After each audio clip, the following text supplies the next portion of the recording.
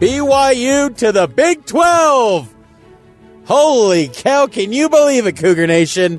BYU is in the Big 12 Conference. No, you're not dreaming.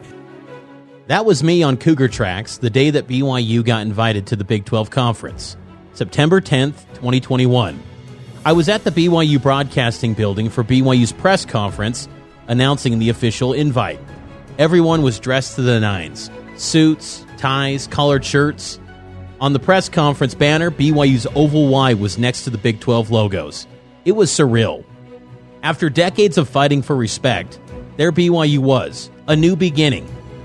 This is an historic day for BYU athletics and for the university as a whole. It was my privilege this morning to officially accept the invitation on behalf of Brigham Young University to join the Big 12.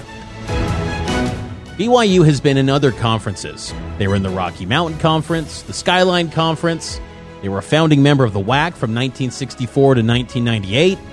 And then they helped create the Mountain West Conference. But the Big 12 is different. And it's especially unique because for the last 11 years, BYU hasn't been in a conference at all.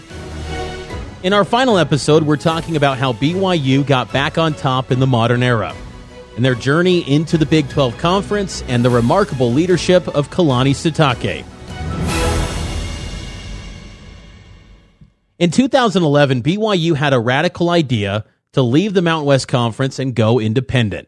After years of consideration, we determined that there was no time like the present to chart a path towards independence in football. It would mean scheduling their own games, abandoning the opportunity to win conference championships, stress testing the loyalty of fans. It had never been done. Many would say it was foolish. So why do it? At the time, most major conferences were hesitant to admit a faith-based institution. Many prioritized research universities. Rival University of Utah had just been admitted to the Pac-10. BYU, on the surface, it seemed like they were left behind. So they looked for a new angle. Going independent was risky. It could be a total flop. But going independent could also possibly be a springboard to an elite conference down the road. High risk, high reward. That's kind of BYU style. The road less traveled, so they went for it. They pulled out of the Mountain West Conference. Late this afternoon, just as the news was breaking nationally, BYU head coach Bronco Mendenhall brought the good news to his players. He brought us all together at the end of practice and told us that this will be our last season in the Mountain West and that starting in 2011, we'll be going independent. Now what? The first things BYU needed were a TV contract and a schedule. And wow, did they mobilize. They leaned on the school's television network, BYU TV, and on the school's fiscal support. They signed a deal with ESPN to televise home games. BYU TV's worldwide reach and its brand new $50 million state-of-the-art broadcast facility is part of the new plan. But going back to ESPN and a new 8-year partnership is definitely the wow part of today's announcement. With the partnership of a national network, BYU was able to schedule games all over the country with teams like Notre Dame, Texas, and Wisconsin. Still, Independence got off to a rocky start. The first independent home game was against Utah. The Cougars lost 54-10. Utah just entered the Pac-12. BYU fans were worried that Utah was surging ahead. At the end of the season, championship time, players, coaches, and fans were wondering what exactly were they playing for while they played teams like Idaho and New Mexico State. Eventually, the program grew. There were big wins, like when BYU crushed the Texas Longhorns in 2013 and 2014. And there was fan growth. With the ESPN deal, people could tune in from coast to coast. But independence wasn't sustainable. From a resources standpoint, it set the team at a disadvantage compared to the BCS and Power 5 teams that they were scheduling on an annual basis. It was never BYU's long-term goal. Being in a major conference, however, that was always the goal. In 2016, athletic director Tom Holmoe and school administrators pitched BYU to the Big 12 Conference. They did it at the lavish Four Seasons Hotel in Texas. Big 12 folks were impressed. BYU had increased television value during independence. The team had a worldwide following. And the Cougars, despite going out on their own, were proving that they could still win a lot of games. The Big 12 appeared to be on the doorstep of expanding and adding BYU. But then the LGBTQ plus activist group, Athlete Ally, protested. Hudson Taylor is a former All-American wrestler who went on to found Athlete Ally, one of 26 LGBT groups that signed this letter to the Big 12. Big 12 member schools should be protecting and respecting LGBT athletes, fans, and administrators, and BYU's policies don't currently do that. BYU's honor code at the time stated that all members of the university community manifest to a strict law of chastity and, quote, all form of physical intimacy that give expression to homosexual feelings, end quote. The letter urges the Big 12 not to consider BYU, claiming doing so would undermine Big 12 values. Having BYU be a part of the Big 12 really sacrifices that. Athlete Ally's protest worked. The Big 12 didn't extend an offer. We decided after very thorough discussion that we would remain at 10 members. We committed ourselves to that proposition. Tom Homo worried the door to an elite conference had closed, but he pressed on. Instead of crawling in a hole and saying, woe is me, BYU made a concerted effort. They brought activist groups onto campus. They hosted the NCAA Common Ground Summit and also hosted the NCAA's Inclusivity Leaders on campus. They made inroads and repaired relationships. Our coaches and our student athletes and administration determined this isn't going to be a failure. This is going to be a launching point. But they would have to remain independent for a few years longer. BYU was looking for its next football leader. In 2015, Kalani Sitake was coaching at Oregon State. But prior to that, he was a longtime assistant under Kyle Whittingham at Utah. Sitake, a former BYU fullback, learned a lot from Whit at Utah. Being able to go through some of the things that I did as a coach and being a coordinator and transitioning to the defensive side of the ball, defensive side of the game, it was good for me to have him as a mentor. But Sitake's blood ran blue. He was a BYU alum and a member of the church. He played for Lavelle. I've always been a BYU fan since I was little, but I loved BYU once I met Lavelle. Like, it's just a whole nother level. We are all loyal, strong, and true. We wear the white and blue. Whether it's Royal or Navy, we own it because it's BYU blue. After Bronco Mendenhall's tenure came to a close, BYU wanted a head coach with a softer, kinder side. Someone who was more like Lavelle. He's the main reason why I got into coaching. I've had great coaches along the way, from Little League all the way to high school. Lavelle was just different and challenged me more as a man than just a player, and treated me more than just a player. You know, I felt like he was really interested in my success as a person more than as a football player. Kalani Sitake was the obvious choice. BYU AD Tom Homo was thrilled to hire Sitake. I feel really very, very incredibly lucky and blessed to be able to have Kalani join our team. Like Lavelle, Kalani makes his players, coaches, and fans feel like they belong. He has been a really good example to me of just showing his love and caring for people and making sure that everyone's taken care of and that we have each other's backs, that we're really looking out for each other. When you talk to him, you can just feel comfortable around him. He's very personable and loving. He has time for anyone. He has a hug for everyone. Kalani is a beloved figure, even by Utah fans. Most of his training as a coach has been at the University of Utah, and many of my friends at the University of Utah have told us, you're getting a golden boy. He's great. And like Lavelle, Kalani does things unconventionally. He empowers his coaches to have authority. He's not a micromanager. He's self-deprecating and brings a ton of energy. He's a funny guy and, kind of soft-spoken off the field, but when he gets on the field, he turns it on. Kalani's first season was in the wake of the 2016 disappointment over not getting into the Big 12. Fans were bummed. I'm not going to sit here and pretend like it's not there in the background. So I know that's out there, but we've asked our players not to really talk about it. The season was mediocre at best. They went 9-4, and the next year things got worse. BYU finished 4-9. The community wondered if Kalani had been the right choice. The sports media was putting Kalani on notice. Just about every team faces change, but especially a team that finished 4-9, you would expect something. And listen, the coaching staff knows they dropped the ball this year too, right? It's no secret. They let their team down. The players didn't play well, you had injuries, but ultimately it's all in the coaches. Kalani started to strategize differently. He made some difficult staffing decisions, which included firing BYU legend Ty Detmer as offensive coordinator. Coaching can be a cruel business. You must produce results or else. Even a legend isn't immune. Ty released this statement after he was relieved of his duties as BYU offensive coordinator. Although I'm disappointed I won't have the opportunity to turn things around as the OC, I'll always be grateful to Kalani for giving me the opportunity to return to BYU and coach there. Not only did Sitake lose a lot in those early years, but he let go of a BYU legend. The temperature was starting to rise on Sitake's seat as BYU's head coach. Coverage and there's an interception. Obviously frustrating loss. BYU's being blanked. If I had the answer, I would have figured that out by now. Probably threw the ball too much. Picked off again. Really frustrated. I know where we sit, and I know how to get fixed and how to improve. Sitake became his own man and started to do things his way. He revived the quarterback factory. He infused the team with its own history.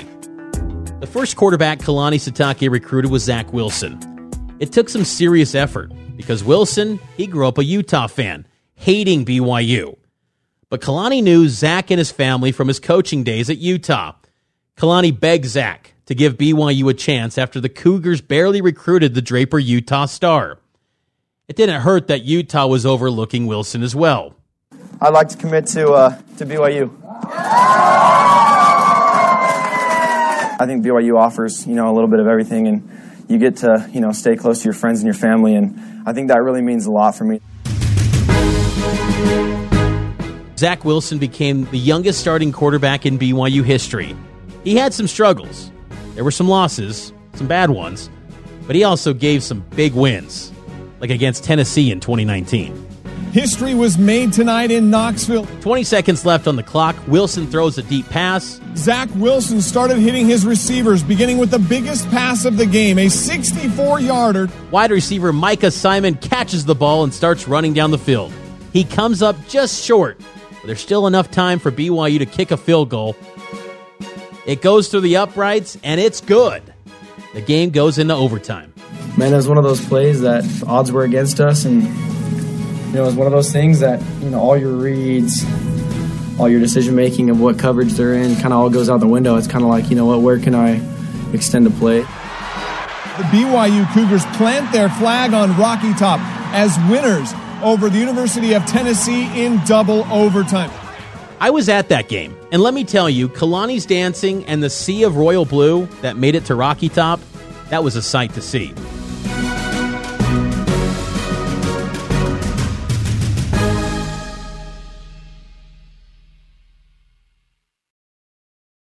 BYU only won 6 other games that season, and the doubts about Kalani still persisted, and Wilson for that matter. Then COVID happened. Former KSL newscaster Dave McCann asked Utah Governor Gary Herbert, is there going to be a season this year? It's an iffy thing. As I've said before, we have a great plan in place. This plan will only work if all of us take on our own individual responsibility to do our part. Social distancing, which we're doing here, and wearing of the mask. And if we want to see that football game, it will take 2 months of mask wearing. That's right. It will certainly help. And we were able to then do some better contact tracing. If we will all follow these guidelines, we can have a sports season. I remember getting the notification that the Big Ten football season was canceled on my phone. I was at a gas station in Santa Quin, Utah, masked up, handing the attendant my credit card under a plexiglass panel. I remember thinking, this is it. College football and football, it's done for the year. I started messaging BYU contacts looking for a statement. The Cougars were scheduled to play 2 Big Ten teams that season. Then the Pac-12 canceled their season. That was 4 more games off BYU's schedule. But remember, BYU isn't part of a conference. The school didn't have to follow conference guidelines. They would make their own play or no play decisions. With all the uncertainties and things that are happening, I think our only goal is to try to be ready for whatever happens. And hopefully we get those opportunities to play this fall, and if we do, and we'll be ready by then. They decided to play the season. With so many teams and conferences out, BYU was the only team playing in the West. There were a few other leagues that gave the green light on the season. With so many of their games canceled, those teams needed games as well. So teams like Alabama and Texas A&M were suddenly on BYU's schedule. But then the SEC decided to play conference only, leaving BYU to go back to the drawing board to find more games. BYU still managed to cobble together a schedule. I was there at the opening game. The stands were empty. I was in the press box, 10 feet away from the closest person. Players had tested 3 times leading up to the game. It was eerie. BYU was playing Navy. Navy is a tough team. They have the discipline and brute force. But going into the game, Navy hadn't practiced tackling because of COVID. Possession, they've moved it 40 yards so far. Algiers really been running well, and Algier has some room to the outside.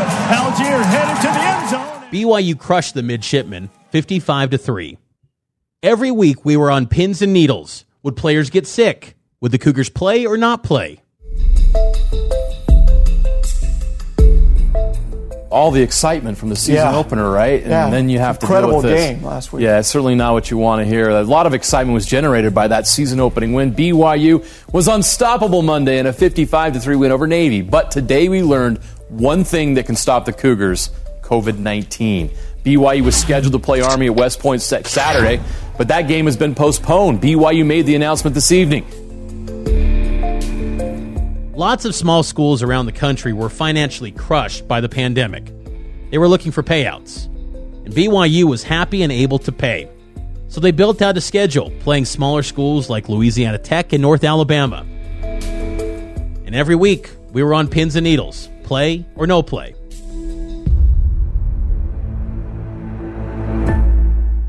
By December, BYU was 9-0 on the season, with facing these smaller schools. They were undefeated, but they were also kind of untested. Athletic director Tom Holmoe looked far and wide for more prestigious teams to play. Quarterback Zach Wilson started wearing a headband that read "Anytime, Anywhere, Anyplace." We're not complaining if we don't get into the college football playoffs. You know, we understand the situation, and we definitely feel like we're good enough, and we definitely feel like we should have an opportunity to, but really we have to take care of business and get things done. But the goal for us is to win out and find out what team wants to play us in a bowl game. And, you know, we look forward to that challenge of playing a big-time opponent. And then a breakthrough. On December 10th, Coastal Carolina, a school you may never have heard of, was scheduled to play the Liberty Flames. Like BYU, Coastal Carolina and Liberty had played full seasons and had done very well. Both teams were undefeated. 2 days before they were scheduled to play, COVID tore through the Flames. They were forced to cancel. Athletic director Tom Holmoe caught wind that the Flames are out. BYU answered the call to replace them. It was announced BYU is going to play Coastal Carolina in a winner-take-all undefeated showdown to potentially get into a big bowl game. 7:15 this morning, I got a phone call from the athletic director at Liberty, Ian McCaw, and he is congratulating BYU on the opportunity to play in the game and wishing us good luck. Without even signing a contract, without any sort of official document that said the game is happening, the Cougars jumped into gear. Keep in mind, scheduling agreements in football are typically made 7 to 10 years in advance. This was all arranged in 2 days. The Cougars make it to South Carolina, and they take the teal-colored field in front of a small crowd of 5,000 fans. In the fourth quarter, the Cougars are down 22-17. Quarterback Zach Wilson passes to Dax Milne. Milne is running down the field. He's tackled. As he falls to the ground, he stretches his arm out toward the end zone. Last chance for the Cougars. Milne the catch. Wrestled down on the 2. The broadcaster said the 2-yard line. It was the 1. Coastal wins it. And BYU was 1 yard away from a perfect season. It was a devastating loss. You know, people are going to say all sorts of things, but at the end of the day, we just came up short. BYU dropped in the rankings and didn't make it to a big money bowl game. But the team earned a lot of praise for their willingness to play on such short notice. And it was the type of on-field success BYU needed to pave the way for consideration to the Big 12 again. In 2021, the conference announced they were looking at expansion, this time because Texas and Oklahoma were leaving for the SEC. BYU was a natural candidate. I spoke with former Big 12 Commissioner Bob Bowlesby, and he knew right away that BYU was the school that he would call. BYU was the first call I made. This process was shorter, more urgent, and I think the previous process had shed some light on what we were looking for and who might provide that. The years of meeting with activists and making BYU more inclusive paid off. The years of playing independently and powering through a global pandemic paid off as well. The day after BYU was admitted into the Big 12, literally the day after, BYU played Utah. It was 12 years after the Max Hall curse of 2009. I don't like Utah. In fact, I hate them. I hate everything about them. 9 heartbreaking losses to Utah. But now the Cougars are also in a conference. They take the field as equals. BYU beat Utah at its own game. They were physical, aggressive. They forced turnovers. Everything Utah had done to BYU over the previous decade, BYU put on Utah.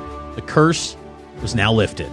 Now BYU can go into victory formation. They have not said that in this rivalry in a long, long time. The fans stormed the field.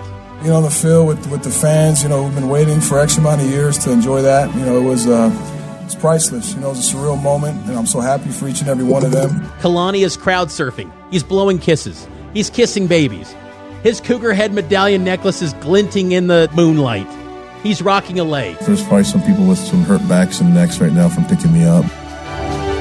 On September 10th, 2022, in BYU's final season of independence, the Cougars got a sneak peek at life in their future conference. BYU hosted a Big 12 team, Baylor University, one of the nation's best teams. Into the end zone, and BYU wins it! BYU won in double overtime. It was a remarkable game that finished after midnight, and it felt especially poetic because the year before, BYU was dominated against the Bears in Waco. This time, it was a huge win for BYU. Right now in Cougar history, it feels like they are in a rebirth.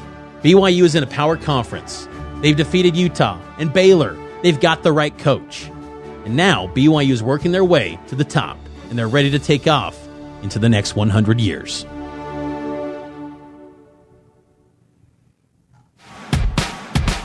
A Century of Cougar Football is researched, hosted, and written by me, Mitch Harper. Rachel Miller-Howard also helped with writing and is responsible for audio production and sound design.